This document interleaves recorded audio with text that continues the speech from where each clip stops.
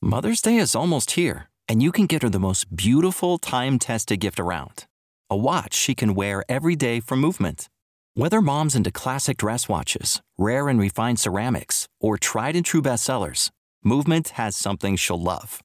And right now, you can save big on the best Mother's Day gift ever with up to 50% off site-wide during Movement's Mother's Day sale at MVMT.com. Again, that's up to 50% off at MVMT.com. The future is a hefty responsibility and not one that we take lightly. But then taking things lightly has never been what Hefty is about. That's why we've created the Hefty Renew program that turns hard-to-recycle plastics into valuable resources like park benches and building materials. To participate, simply fill up an orange Hefty Renew bag with accepted items, tie it up, and drop it in with your regular recycling. That's it. It's that easy. It's time to rethink recycling with Renew. Particular valued resources may vary by geography. More info available at heftyrenew.com. Hi, this is Ben from Virginia, and I hate I Doubt It with Dollamore. I don't listen to it, and I still don't know what a boog is. Everyone was like, wait, what are you saying? And I was like, bugs. And no one saying it multiple times was not helping people understand, but eventually they caught on. The following broadcast may contain free thinking and open-minded discussion, ideas, skepticism, and adult subject matter. Topics will be discussed using adult language, sometimes gratuitously. Get ready to move the conversation forward. This ain't your granddad's news and comment show. This is I Doubt It with Dollamore. All right, everybody, welcome to the show. Thank you for joining us for this 301st episode of I Doubt It with Dollamore. I am your host, as always, Jesse Dollamore, and sitting right across from me, Brittany Page, everybody. Hello, sir. You are my co-host. I am. I appreciate you. Thank you. Is something No, about to happen? That's good. I'm just trying to get into this. Yeah. I'm tired, I guess is what I'm saying. Uh-huh. I guess that's what I'm saying. Yeah. Anyway. Happens to the best of us. Listen, before we get going here, I just want to say, well, first, let me explain something. I put out a video on Friday about how YouTube is demonetizing content, and I am a victim. I think a chief victim. People like me who do the content that I do on YouTube, talking about controversial stuff and politically charged commentary. Yeah, and advertisers don't want their ads running while controversial things are also on the screen. Well, that's what YouTube and Google are claiming.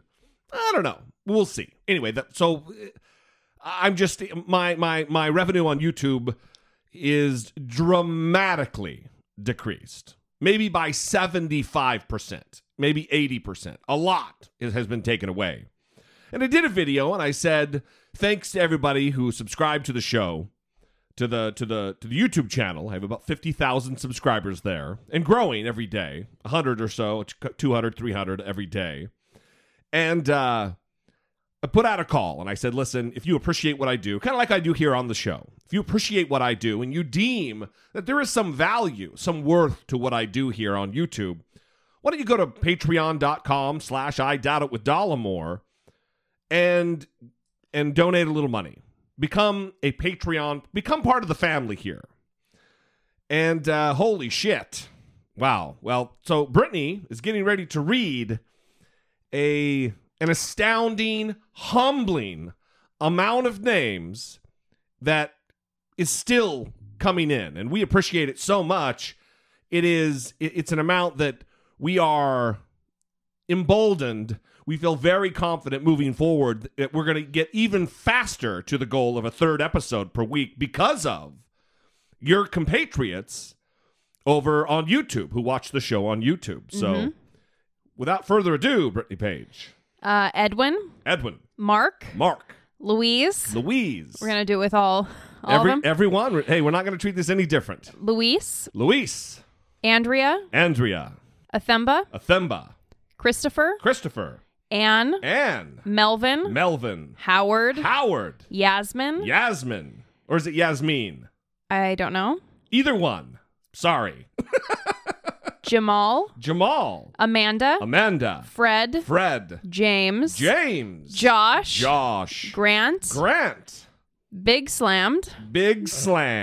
It's the T-Bird. Apparently, you don't have to put your real name on Patreon. It's the T-Bird. Saul. Charlie. Living with Osa. Rendy. Ahmed. Miguel. Marlon. Alexis. Tony. Otieno. Corey. Richard. Priscilla. Mythical Legends Publishing. David. Wesley. Stan. Ruth Ann. Spiff. Heberson. Maximus. Neil. Carol. William. Meg. Todd. Ebony. Clark. Camille. Tachina. Taryn. Jennifer. Brian. Tracy. Alexander. And Bill? Oh, that's not it. That's not it. Oh, wait. Oh, that's just from Friday. Yeah. Robert. Trent. Chris. And Lexi. Mm-hmm. Come on down. Yeah. So, I mean, goddamn, right? Yeah. Thank you, guys. It is an amazing thing, truly humbling, that this many people have stepped up and they feel passionate about what we're doing here, both on the podcast and on the YouTube channel, to give of their hard-earned money. And there is no higher compliment that can be paid than putting your money where your mouth is, but then putting your money where your heart is. So we have so much gratitude. It is an amazing thing to sit here and read, 58 or 60 names. Just tremendous. As Donald Trump would say. Tremendous. Definitely not sad. Sad. One might even say a real nice. Pretty nice, yeah. Real nice. Yeah. So that happened. Mm-hmm. Thank you. And again, we're looking forward to growing that amount to the point where we can do a third episode a week. Over halfway there. And we're over halfway there now. Mm-hmm. So, man, pretty great. Yes. Thank you, guys. All right. Well, let's just dispense with all of the stalling, Brittany Page, and let's get to some voicemails. Hey guys, this is John from Ohio calling. Just finished listening to episode 300. Wanted to call in about a couple of things. I think it's ironic you guys were talking about the Stephen Colbert thing not long after talking about political correctness at the beginning of the show. First of all, Jesse, I think you stole the quote that I posted on Facebook about how being politically correct is really just being a decent human being, but I'll let that slide. As far as Stephen Colbert, it's funny.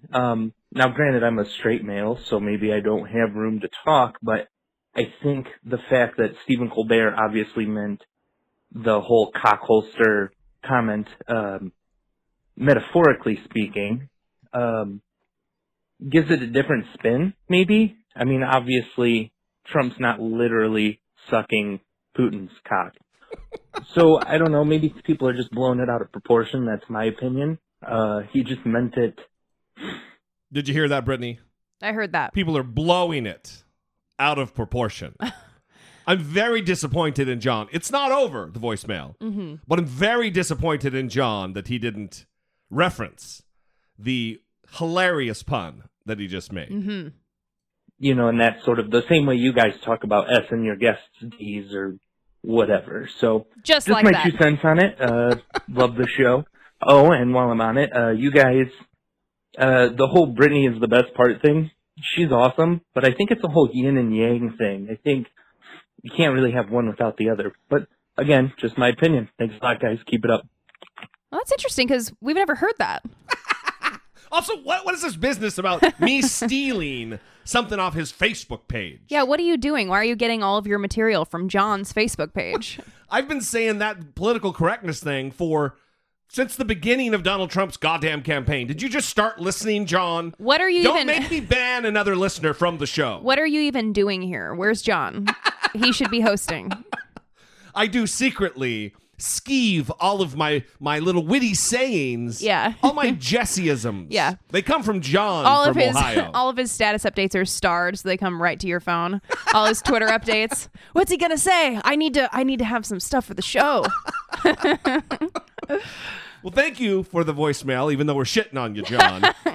It's all in good fun. He wasn't the only one who sounded off about this. We also got an email from Keegan.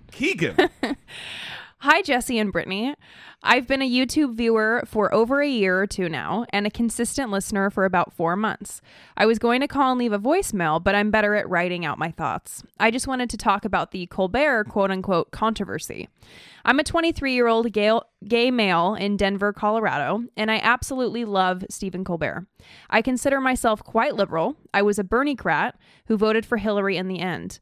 But I seriously think the liberals in this country are doomed to lose when we cannibalize our own. It seems people try to get offended and go out of their way to do so. I'm gay, and I didn't find his joke offensive in any way. In fact, if Stephen Colbert had told me my mouth was as good as a cock holster, I would take it as a compliment.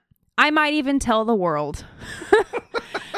Anyway, I just wanted to make the point that people need to look at context rather than splice out content.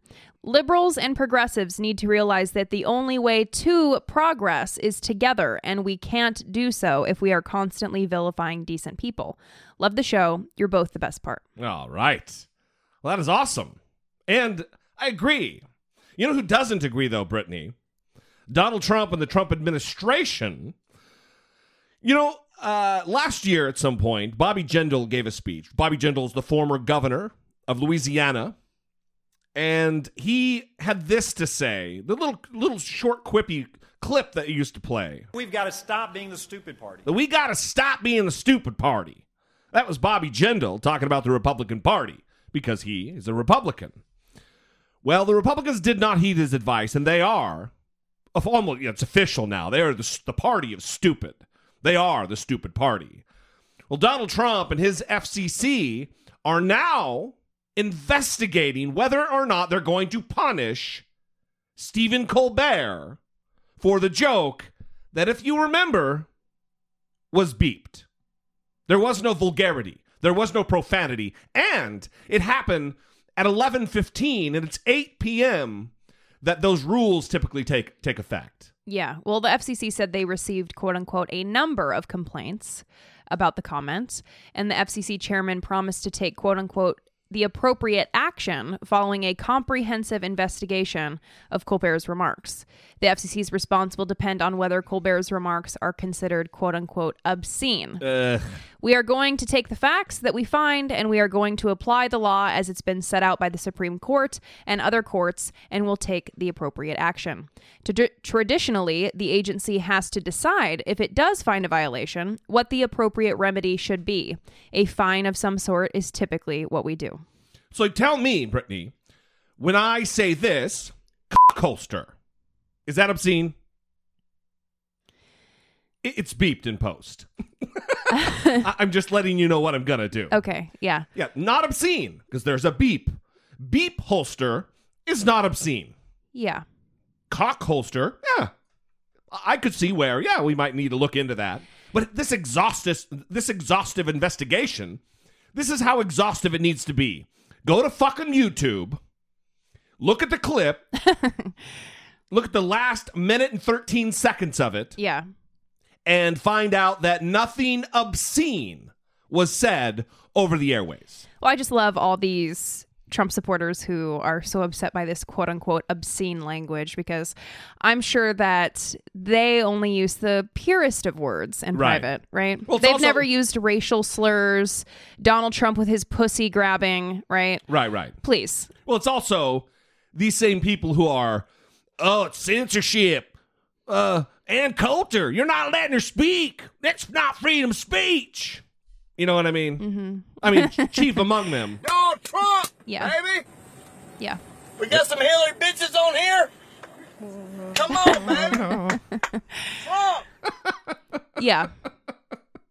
So they're going after Stephen Colbert, or at least putting a little fear in him. Mm-hmm. I don't think, because it's a fine.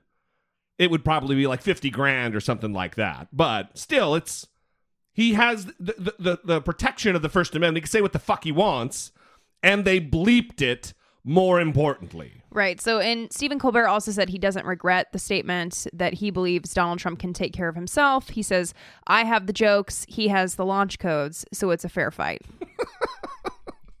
Look, you chose to be president. If you thought it was going to be an easy ride with no one making fun of you, you were mistaken. You fucking dumb guy. Goddamn. All right, moving on. Hey guys, it's Sean from Missouri, and I just came across something that I thought I would share. Apparently, Matt Walsh, who Jesse, I believe, has deemed a cunt in the past, managed to somehow both write and publish a book, and I looked at it on Amazon, and I clicked on the preview thing to look at the first page because I'm an idiot. And the first line reads, I shit you not, the first liberal was named Lucifer. So, yeah, I think I'd rather shit nails for a week than read any more. So, anyway, I just thought I would, spread the misery around. So, anyway, love you guys. Bye. Thank you, Sean, very much for that misery that you're spreading. Listen, I actually never did refer to, since we have the bleep out, I might as well just use it. I've never referred to Matt Walsh as a cunt on the show. Mm-hmm. What I did is Sean is a Patreon supporter. Yeah. And he gives at a level that, he gets a Google Hangout we do once a month. Yeah. The whole episode's not going to be a fucking Patreon ad, by the way, but seems like it. Anyway, I told this story about sometimes, it was related to Brittany pulling me back in from the brink. Mm-hmm. And I told a story where I called Matt Walsh, I called him a smug guy with his smarmy blog, and I look up and Brittany is just staring daggers at me. And I said, no, too much? And she goes, yeah, no. Yeah, I mean... Well, sometimes I go on a tear and it's too much. Yeah. Listen, Matt Walsh is the worst. He really is. He did write that book. I don't know what the name of it is. It's not like I'm going to try to promote it. But he has very interesting ideas about feminism and women, I guess, in general, right, and their roles in society. I always wonder how tall he is. Well, listen. Someone could get me that information. He is... it's only been the last couple of years that I've been kind of filled into what a neckbeard is. Mm-hmm. And that guy's a neckbeard. That's a guy that if you ever sat down and have a conversation with him, you'd want to elbow him in the throat. Well, it makes I don't know you, but I would. Well, I wonder kind of why he's so hateful and angry, particularly angry with women. You think he has a Napoleon thing going on? I don't know what it is, but he seems to be he has a very concerning attitude toward women. Yeah. Well, he has like a superiority thing going on. Yeah, and it's problematic that he is able to dispense his ideas to so many people and that a lot of people respond to them positively. Yeah. That's yikes. He's one of those, Brittany Page. Mm-hmm. Anyway, Sean, thanks for the call. We appreciate it very much. Let's move on. Hey, Jesse. Hey, Brittany.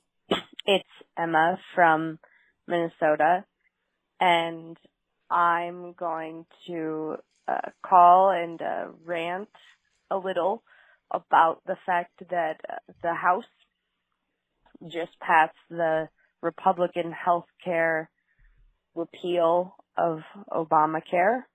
And as someone who has a pre-existing condition and has a sibling with an even more serious pre-existing condition who will die, definitely, if this bill passes, it makes me furious beyond belief. And it dumbfounds me how these people can vote for it because they know it's going to cost lives. They're not dumb. I mean, Donald Trump is, but he's not in the House. They know it's going to cost lives. And they know if it costs lives, people aren't going to vote them in again. So there's no point in voting for it. But they goddamn did it anyway. It makes me mad and confused. And it makes me worry about the fact that they're so comfortable knowing all this blood is going to be on their hands. Anyway, love the show, guys. Bye. So this pre-existing condition issue has been pretty prominent. Yeah. In the discussion of the healthcare bill. And I want to say that the Republicans are trying to say, listen, this bill doesn't mean that pre-existing conditions are not going to be covered. That's what they keep trying to say, right? Yeah, it's obfuscation at best. And there was an amendment in there by Tom MacArthur, Republican from New Jersey. That's right. And he said that nothing in the House plan, quote, shall be construed as permitting insurers to limit access to health coverage for individuals with pre-existing conditions. However, that is in conflict with other language in the bill. Yeah. That essentially allows insurers to raise the price of insurance. That is exactly right. For people who are sick. So the more sick you are, the more it's going to cost. Right. So they have to cover you, but they can charge you whatever the fuck they want, which currently under Obamacare, they can't charge you any more than they can someone without a pre-existing condition. Right. So the whole, oh no, the pre-existing conditions won't be a problem. Right. If you have a lot of money. Yeah, if you're rich. If you can afford it. Well, the Republican Party is classically the party of the rich. They protect the rich. They give tax breaks to the rich.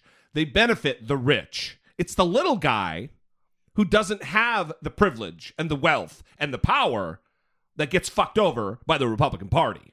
Once again. Mm-hmm. So we're going to get into this a little bit more. Thanks, Emma, for the voicemail. Before we move on, though, we got another voicemail and an email about something that we pushed last episode to this episode. Hi, Jesse. Hi, Brittany. This is Jennifer from Long Beach calling in. I wanted to talk about the Jordan Edwards shooting that happened. It's not even really the fact that he got shot that is the most appalling to me, which is completely, absolutely horrendous. But it's the way the media is talking about it. They're saying things like, oh, he was a good student. He had 2 parents at home. He played football and had friends.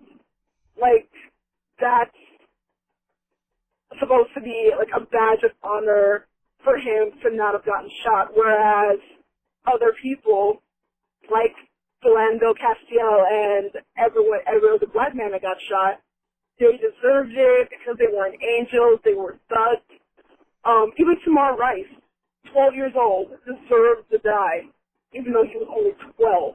But this kid didn't deserve it because he was, quote unquote, a normal kid in the eyes of white society. And it just bothers me that if it were like any other white kid or any other kid who was just like on drugs or did all these bad things, it'd be a tragedy. But the only reason it's a tragedy now is because this kid had 2 parents. I don't even know. Like, I keep trying to understand the way this country thinks, but every day I'm just more and more disappointed. But love the show, love everything about it. Brittany, of course, you are the best part. Bye. Love the show. Brittany's the best part. Bye. This is a difficult topic. First of all, thank you, Jennifer, for the voicemail. We appreciate it very much. This is super difficult because our media is such a narrative-driven entity. They like a good story. And so when they could paint that this is a kid who's on a roll and on his way to college, and oh my God, it's so much more sensationalistic than it is, when you don't need all that. Because you had a cop who shot a kid in the back of the fucking head with a rifle who was leaving. And when he did his report, he claimed that they were backing into him and he feared for his life. He didn't draw quickly his handgun and shoot. He pulled a rifle. He pulled it to his shoulder. He put his head down and aimed. It is a far more complex, lengthy, drawn-out process than just pulling your pistol and firing. So the media doesn't need all of the other details to create the narrative. And it's a bummer. I part of me disagrees with her because I think that the public needs to know as many details as they can. But I don't know that that it is necessary to amp up the narrative. You know what I mean? There's enough there. Right, but if you take a step back, what Jennifer's saying is true, because this is even the case when people react to these things. They try to find a reason to back up and verify that what the cop did was right. Sure, yeah. And so they try to find, does he have bad grades? Like the doctor on the airplane. What was he wearing? But how was he acting? Yeah. They try to ask these questions, which it doesn't matter. If someone was wrongly killed because of police brutality, yeah, it doesn't matter what their grades were. It doesn't matter if they told a teacher to fuck off one time. It doesn't matter. I agree. So I agree with that. I do. And whether or not they are a quote unquote good kid or a quote unquote bad kid, you're supposed to look at these situations for what happened. Did the cop act appropriately or not? Yeah. You don't need to take anyone's character into consideration. Totally agree. Especially when death is the end result. Yeah. So let's read the email and then let's talk a little bit about the case. Hey, Jesse and Brittany. I just wanted to comment on the murder of Jordan Edwards. I know the use of the word murder may seem controversial to some people, but I don't know what else to call it. My first concern is for the family and loved ones of this young boy. My second is for the African American community, as we yet again must try to process and grieve the murder of yet another one of our children. The situation is a bit personal for me because I have a 13-year-old brother, and he will soon be starting high school, and I fear what someone may feel they could do to him simply because of the color of his skin. To say this situation is heartbreaking and gut-wrenching isn't sufficient to explain the horror and terror that African American parents feel daily because of the fear that their children will leave their homes and not return. Now, I'm going to try to make a larger point that's really controversial. There is a history in this country of blatant disregard for the lives of children, particularly children of color. It can be found as recently as Trayvon Martin, Michael Brown, Laquan McDonald, and the missing D.C. girls, or as far back in the past as the 1963 Birmingham church bombing that killed 4 little girls, and the 1955 murder of Emmett Till. The disregard for the lives of these children and thousands of others throughout our country's history should be considered, and I believe it is the greatest indictment on this country. Brittany made the comment months ago that it must be difficult for Black parents to speak with their children about the history of our people in this country, and I agree. But I would add to that, it is no longer incumbent on just parents to warn and advise Black children of the perils they face. Fortunately or unfortunately, depending on your perspective, it is now incumbent on older siblings, such as myself, to advise our brothers and sisters to mind their situations, mind their surroundings, and the company they keep. The only difference for me is that before this advice was given to keep my brothers and sisters out of the legal system, now in conjunction with my parents, I must give this instruction to keep them alive. I know and believe that we as a country can do better and be better, and I hope one day that we will. Love both of you, but Jesse D, Brittany P really is the best part. Raina. Thank you, Raina.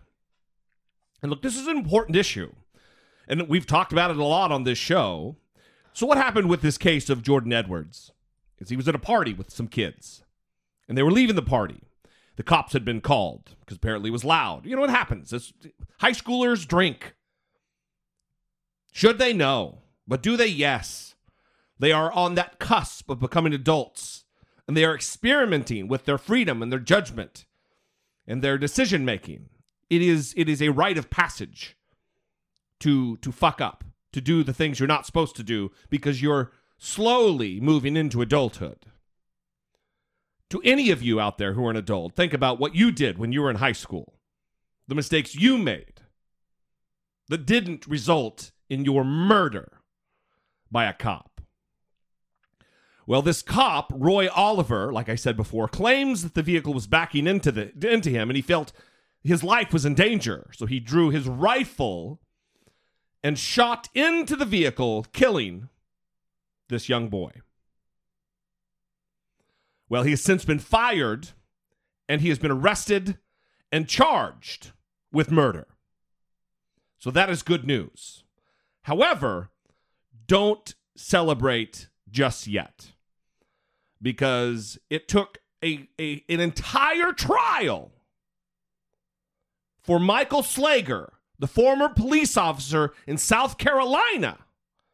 It took a full trial where there was a mistrial for him to decide that he would plead guilty to civil rights charges.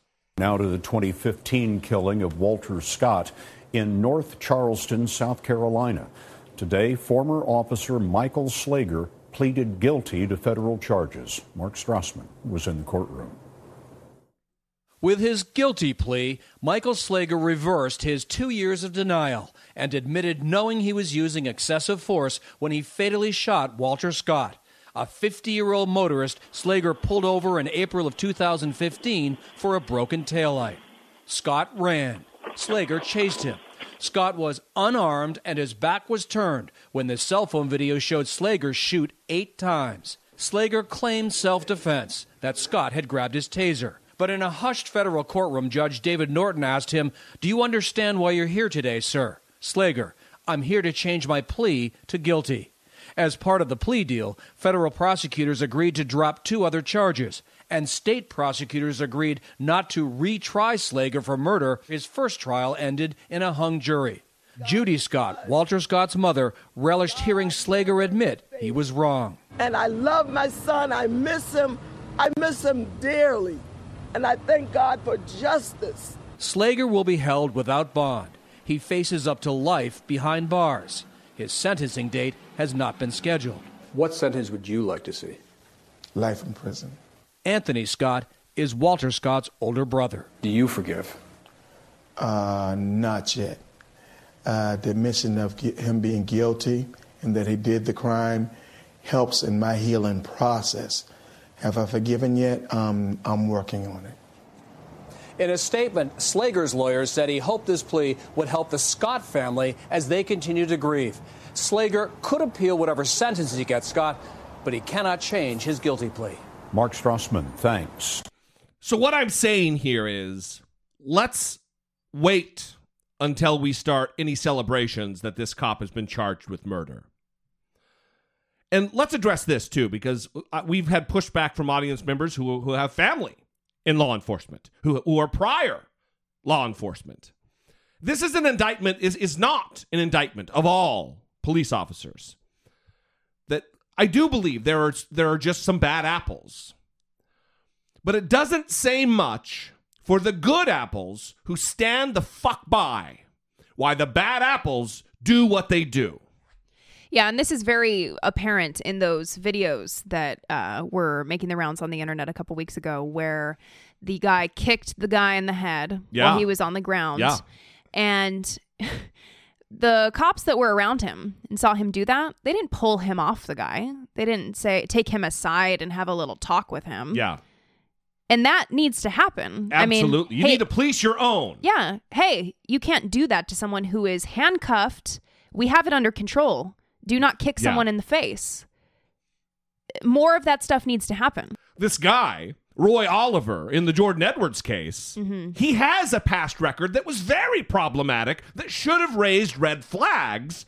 And if the goddamn hires up in his police department had removed him when some of this crazy shit happened, Jordan Edwards might still be alive, because that dickface wouldn't have been there to shoot him and murder him with a rifle in the back of the head. Yeah, so on April 16th, about 2 weeks before Jordan's death, the cop pulled a gun on a woman who rear-ended him while he was off duty.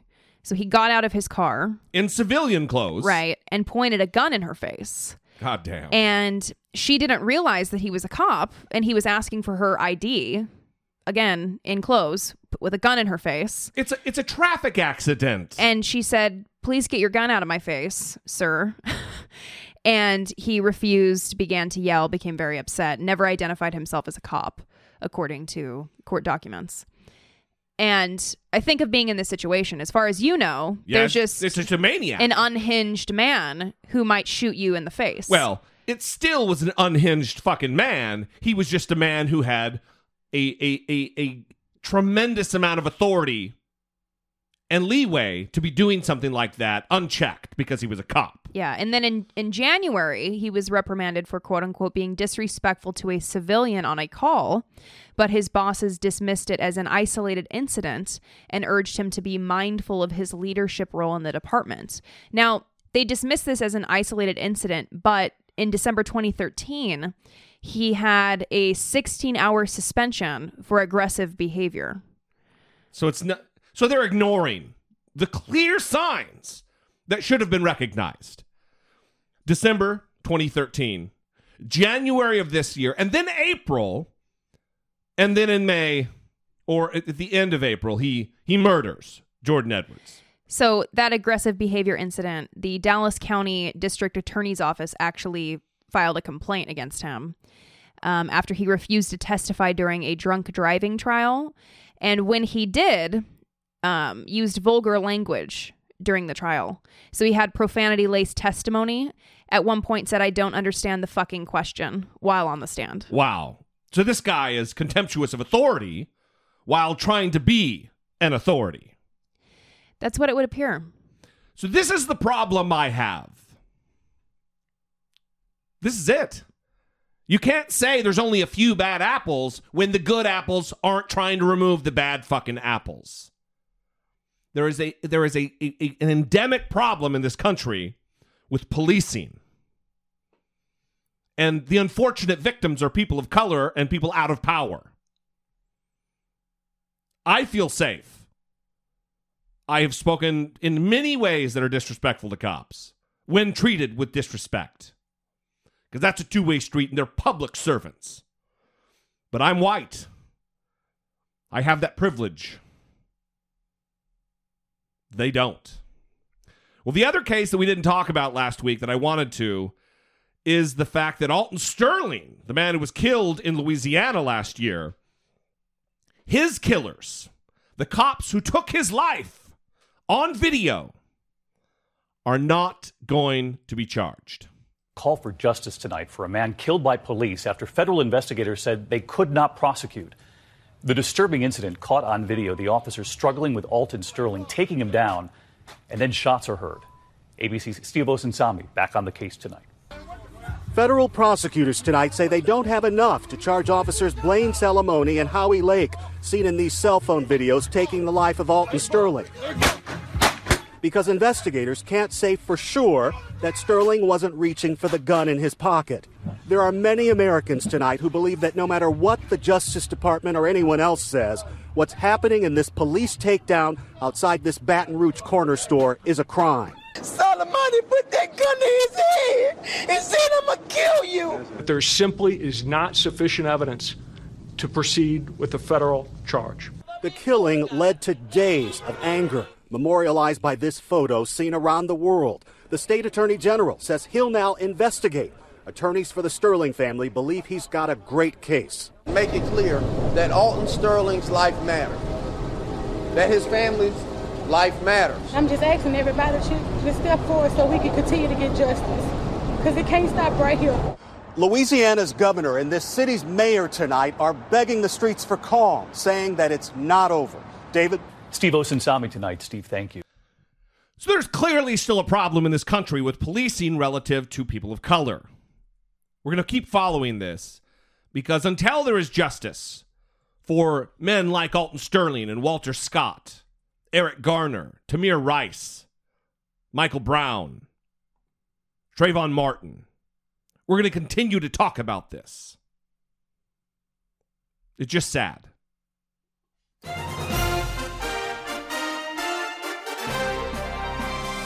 Democracy, facing down pessimistic politics with realistic optimism. And Dollamocracy today is brought to you by our new sponsor for the show, Suji's Korean Cuisine. Brittany and I last episode talked about it. They are our inaugural sponsor on the show, and we went down to Target into the refrigerated section where they have the little vegetables in the area, and we got the traditional beef bulgogi, Korean cuisine, savory beef, and let me tell you, wow. This is something you guys need to check out. It is awesome. It is a company that has been around a long time. They started in 2005 with restaurants in Korea and Japan doing New York-style deli, and they've come back across the Pacific to provide authentic to the culture Korean cuisine in the United States. It's available in Target. It's available in Costco in the Southeast. It's also in H-E-B. And they also have sauces that are available on Amazon. And we also tried the sauces. Actually, we've been trying the sauces a lot. Every meal. Yeah. We've tried a lot of the sauce. A lot. We had the spicy one, and it actually has a good kick. There's almost never something that is spicy that's sold in stores that's actually spicy. That has any spice to it at all. But this was not the case with it. It has a very good spice level. You use it as a marinade. I just poured over like cooked chicken or beef like tonight. Yeah. Listen, I guess what I'm trying to say is we've been having a lot of Korean tacos lately. Yeah. And it's been a pretty good time. So Suji's Korean cuisine, Korean inspired, made in the USA. Awesome. All right, well, back to Emma's call where she talked about the healthcare. I want to talk about that maybe for the rest of the show. Listen, most of you know that Brittany and I we're from Idaho. And this week, moron Congressman Raul Labrador from the 1st Congressional... This is someone I know. Raul Labrador. He's a clown. He is a part of this Freedom Caucus in the House where he is so up his own ass about trying to extricate government from providing any service at all to the American people that he is willing to allow people to die without health care. Because that's not the government's role. Who cares if they die? Or maybe, sorry if they die, but that's just not what we do here. We don't care that much. But if you're pregnant, gotta have that baby. But have that baby. Now, he was at a town hall in Lewiston, Idaho at Lewis Clark State College when this brief exchange happened. You are mandating people on Medicaid except dying. You are making a mandate. No one wants anybody to die. You know, that line is so indefensible. Nobody dies because they don't have access to health care. Wow. Did you hear that, Brittany? Mm-hmm.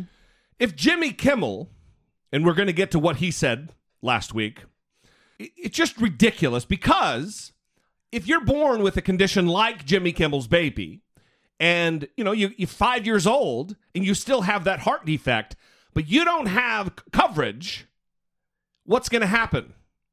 If you don't have health coverage, you don't have health care, it's miraculously it's going to fix itself? No. You'll likely die, but not according to Raul Labrador. Nobody dies because they don't have access to health care. If I have a brain tumor in my goddamn head and I don't have access to health care, according to Raul Labrador, I'll be just fine. Nobody dies because they don't have access to health care. He is a clown. This is a ridiculous statement to make, and now he's pedaling backward as fast as he can away from it with a note on Facebook. During 10 hours of town halls, that's how it starts because he was tired, everybody. I was fatigued, everybody. Yeah. 10 hours. Oh, my God. Normally in Congress, we only work 2 hours. 10 hours. What a marathon. Oh, my God. What a hard-working dude. During 10 hours of town halls, one of my answers about healthcare wasn't very elegant. I was responding to a false notion that the Republican healthcare plan will cause people to die in the streets, which I completely reject. In a lengthy exchange with a constituent, I explained to her that Obamacare has failed the vast majority of Americans. In the 5-second clip that the media is focusing on, I was trying to explain that all hospitals are required by law to treat patients in need of emergency care, regardless of their ability to pay, and that the Republican plan does not change that.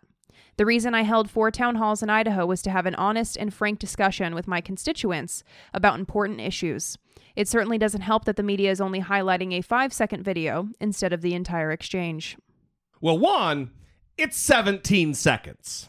You are mandating people on Medicaid except dying. You are making a mandate. No one wants anybody to die. You know, that line is so indefensible. Nobody dies because they don't have access to health care. He linked to the quote-unquote full exchange, and it's a 7-minute video. Yeah. So I don't know the full context, but the point is that he said that.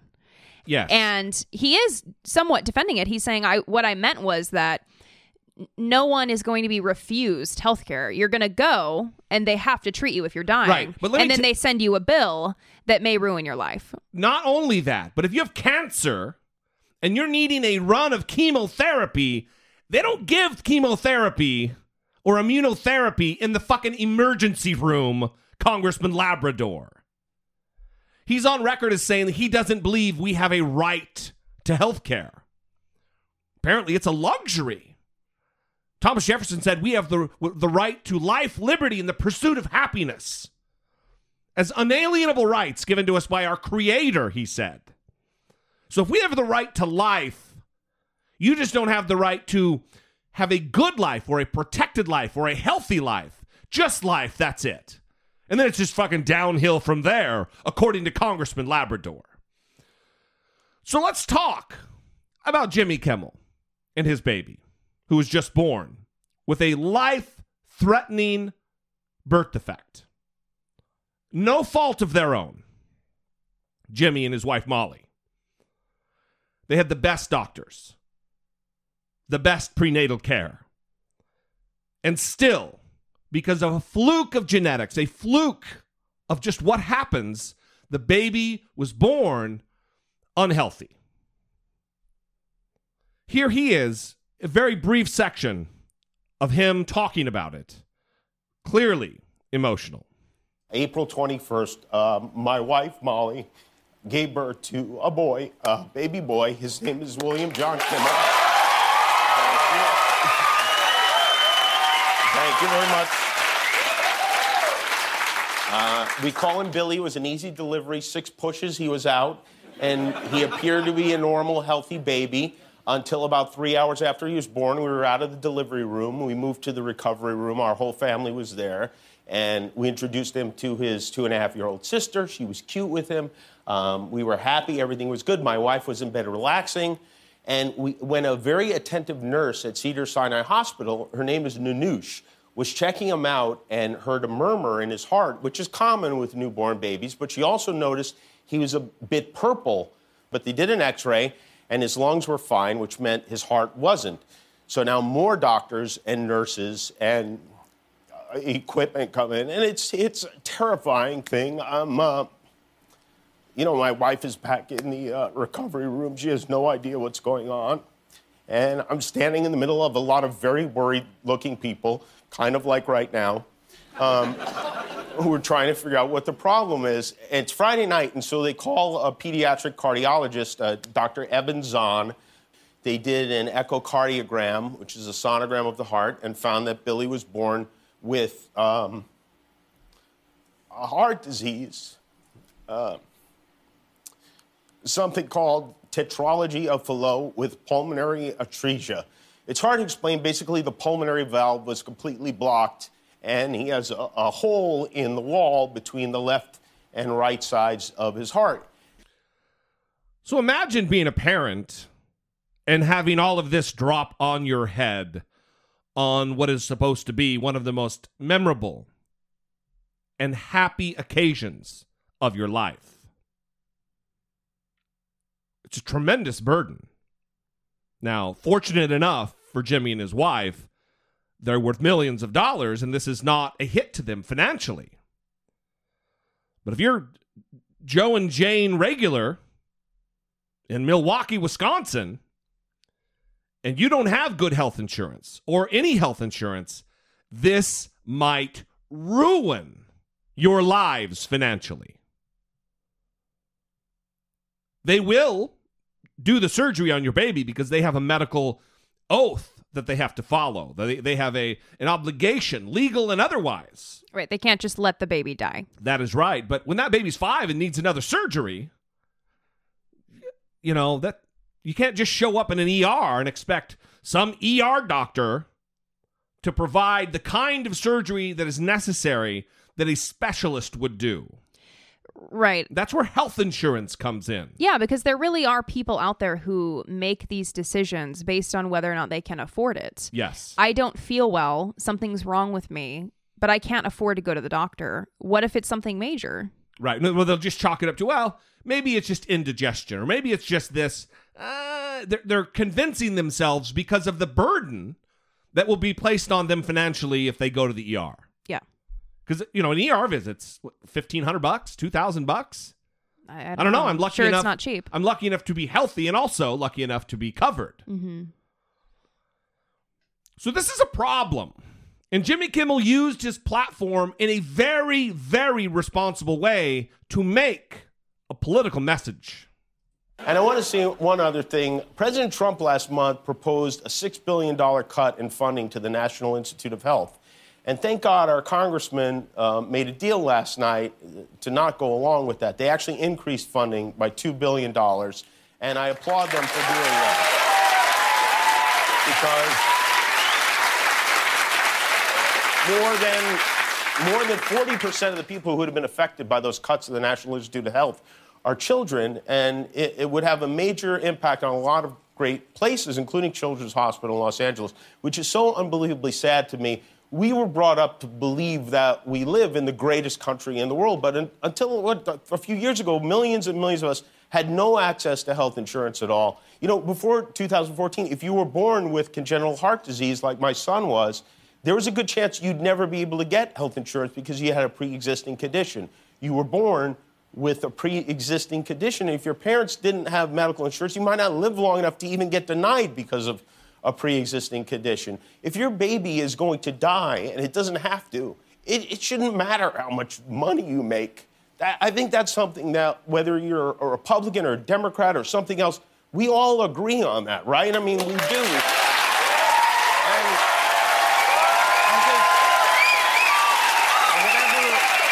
Whatever your party, whatever you believe, whatever you support, we need to make sure that the people who are supposed to represent us, the people who are meeting about this right now in Washington, understand that very clearly. Let's stop with the nonsense. This isn't football. There are no teams. We are the team. It's the United States. Don't let their partisan squabbles divide us on something every decent person wants. We need to take care of each other.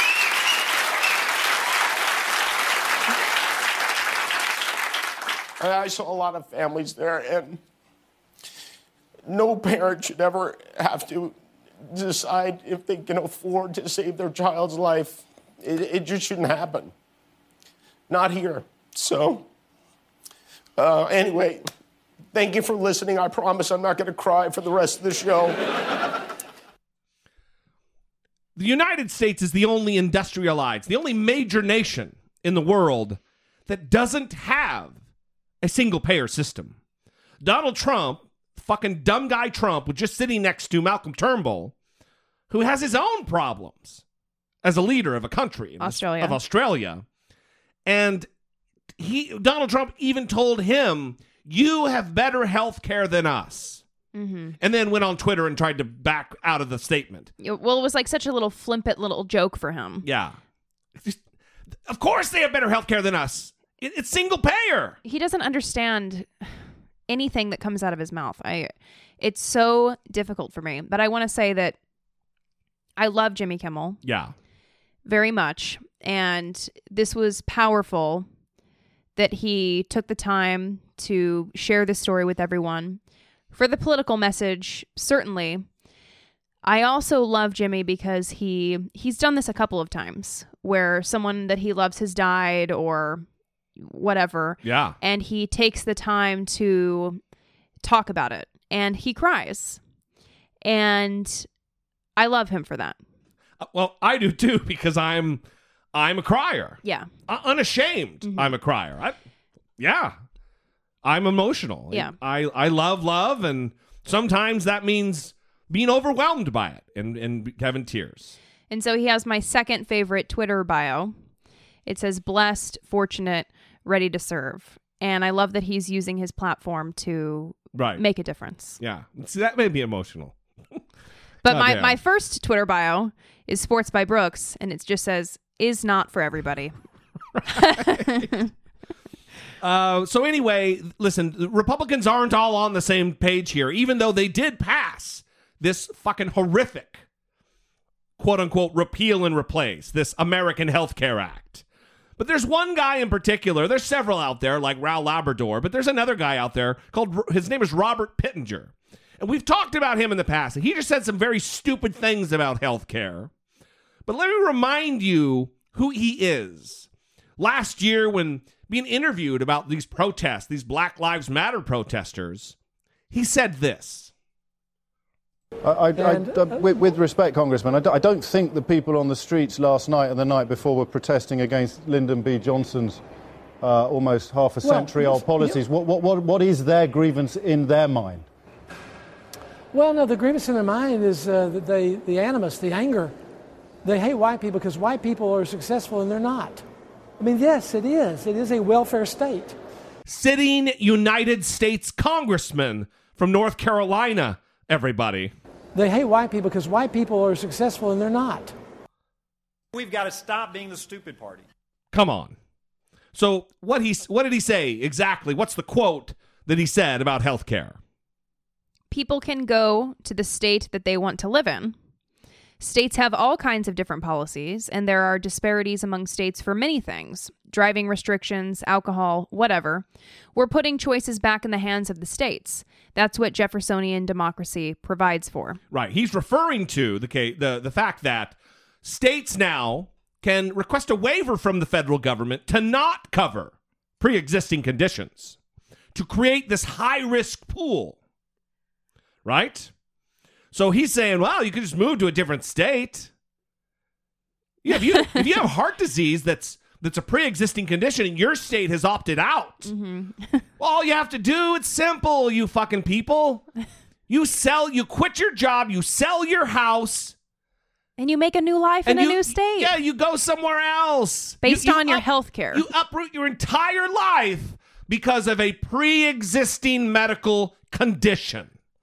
That makes sense, right? They hate white people because white people are successful and they're not. But not all Republicans are fucking idiots. Ohio has a governor for whom I have a lot of respect. Is he right on everything?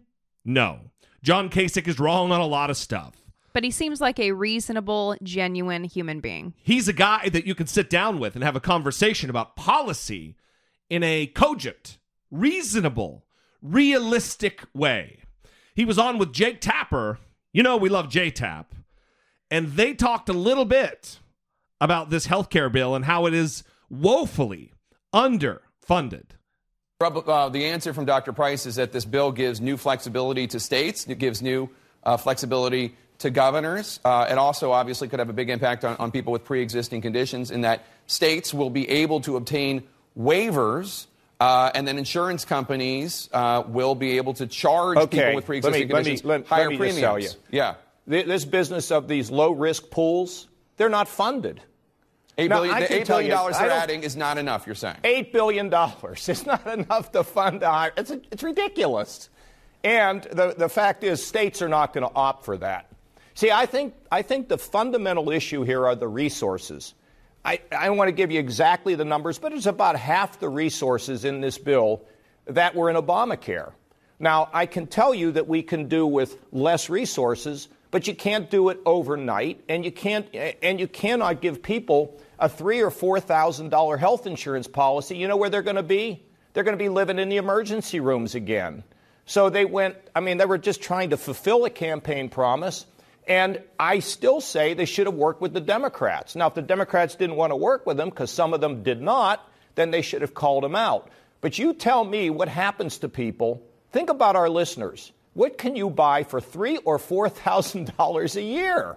Not much. And if you have to consistently visit the doctor, how are you going to pay for that? The deductibles will be so high. And again, in Medicaid, you're going to knock all these people off after 2020, which is just a few years away. These people who now are getting covered across the country. So let me just be clear here. You are not going to seek any waivers for the state of Ohio when it comes to the requirements for insurance companies with people with pre-existing conditions, when it comes to essential health benefits. You're fine with the rules as they are. I would say that I'd like some flexibility. I know there's a push to try to have some kind of a work requirement for able-bodied Medicaid recipients, and I'll work with my legislature to respect the kind of things that they want. But there would be no reason to move to a high-risk pool because a high-risk pool is not funded. So I would just stay in the traditional program on the exchange. The problem, look, this is all going to be changed, Jake. You can't do it this way. You can't starve these programs, and that's what's happening. Let me explain just how much they're starving these programs. It's estimated that the $8 billion that they have proposed to fund these high-risk pools across 50 fucking states is underfunded by $192 billion. It's going to take $200 billion to fund these, and they've given $8 billion.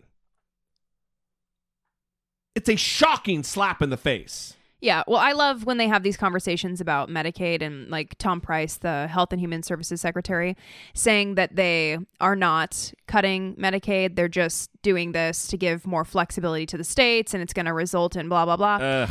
How am I supposed to trust somebody when they say that, when like they get mad about kids having free lunch? Yeah, he's one that is like that too. I mean, how am I supposed to believe that you want to protect poor people who need help when you're contemptuous of children getting free lunch at school? Yeah.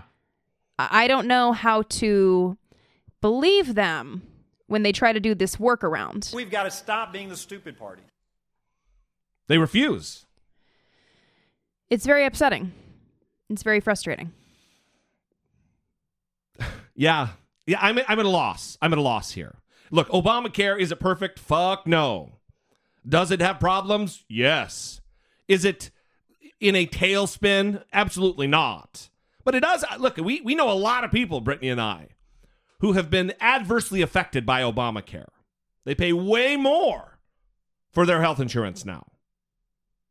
A lot of people. So there needs to be mends on the system.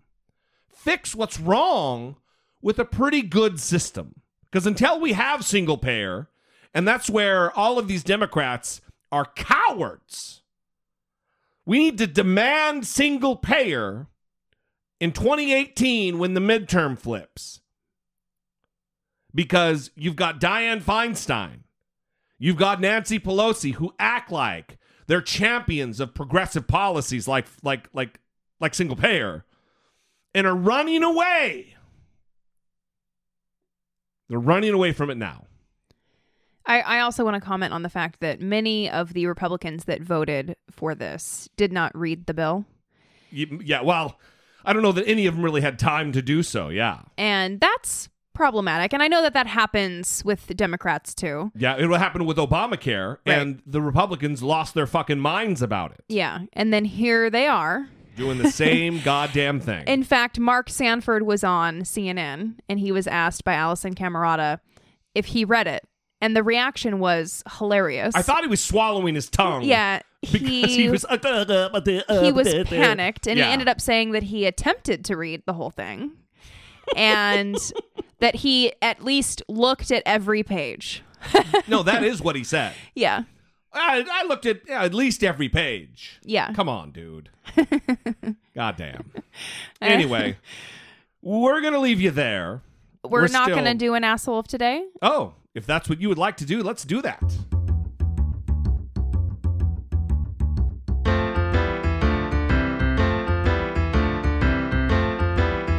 It's the asshole of today. Ivanka Trump. Now, listen, I'm going to be on this for a while, okay? Even without reading the book, but there's some just beautiful nuggets that are coming out because people have read the book and I've been reading about it and it fills me with so much joy and anger, but a lot of joy. Joy and seething anger at the same time. Yeah. Brittany Page is a hashtag confused lady. Yeah, definitely a confused lady. So Gia Tolentino of The New Yorker wrote kind of a review for the book, I guess.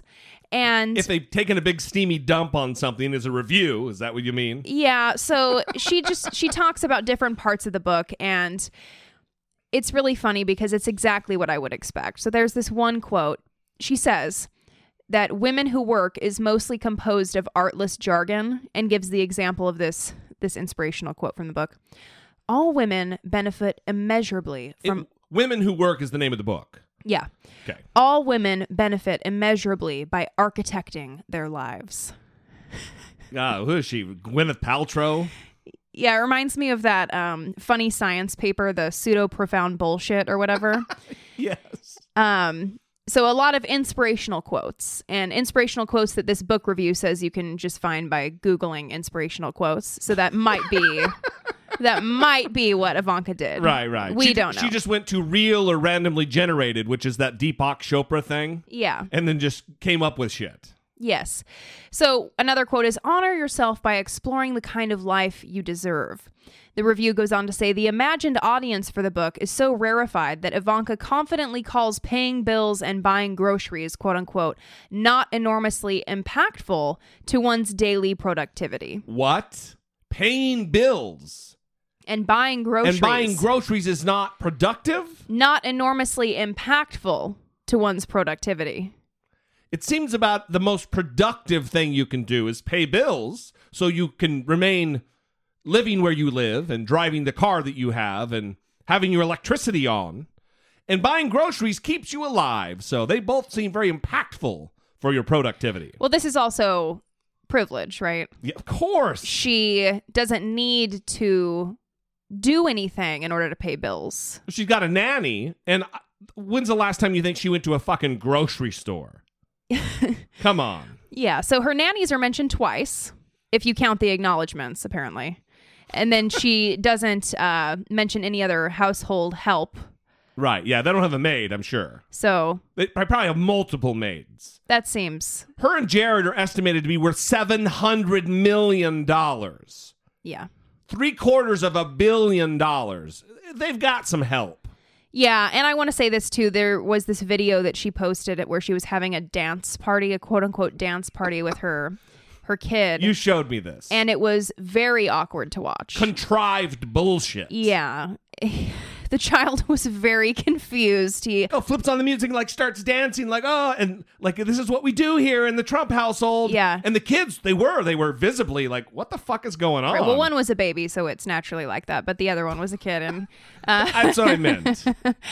But yeah, and then it's a Trump baby. I was reading comments on it, and there was one that said, "I love how simple your house looks. You can tell that you don't value material things." Oh, jeez. Why do you read the comments? And I didn't get into it with anybody, so I just am reading it so I can know what life is like. Again, see, that's where the seething hatred comes from. Yeah, so this person believes that her house is simple. Yeah. Her multi-million-dollar home that she lives in. She's probably wearing a $50,000 trench coat. Right. And shoes that cost more than someone's car.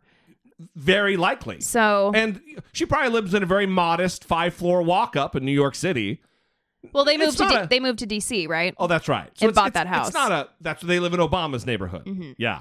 Yeah. That's not an expensive house at all. Yeah. It's probably, $250,000, 3-bedroom, 2.5 bath, split level rancher. Brittany. Yeah. That's how the Trumps roll. Goddamn. Yeah. All right. Well, asshole today again. Again, asshole today. We need to go back through maybe and find out. I don't know how we would do this, but find out and keep a list of who's asshole today and see, crown a king of asshole of the year. Yeah. At the end of the year. Who won it the most. Yeah. That's not going to happen. I don't know what I'm talking about. Yeah, I'm definitely not doing it, so. All right, you guys, we love you. We're going to leave you there. We appreciate you guys so goddamn much. Seriously, with the Patreon love, getting us even a step closer to our goal of doing 3 episodes a week. If you would like to take part in moving us toward that goal of helping me with my issue with YouTube and my videos being demonetized, go to patreon.com/IDoubtIt or dollamore.com/PayPal, or you can just shop on Amazon. Go to dollamore.com on the left-hand side of the page. There's a link. Support the show. You can find the ways. Seriously, we appreciate you guys, and every single hard-earned dollar that you are willing to part with to give to us is appreciated beyond belief. If you want to communicate with the show, 657-464-7609. Of course, you can always email a voice memo from your smartphone to idoubtit@dollamore.com. We will see you next time on episode 302. For Brittany Page, I am Jesse Dollamore, and this has been I Doubt It. If Stephen Colbert had told me my mouth was as good as a cock holster, I would take it as a compliment. I might even tell the world.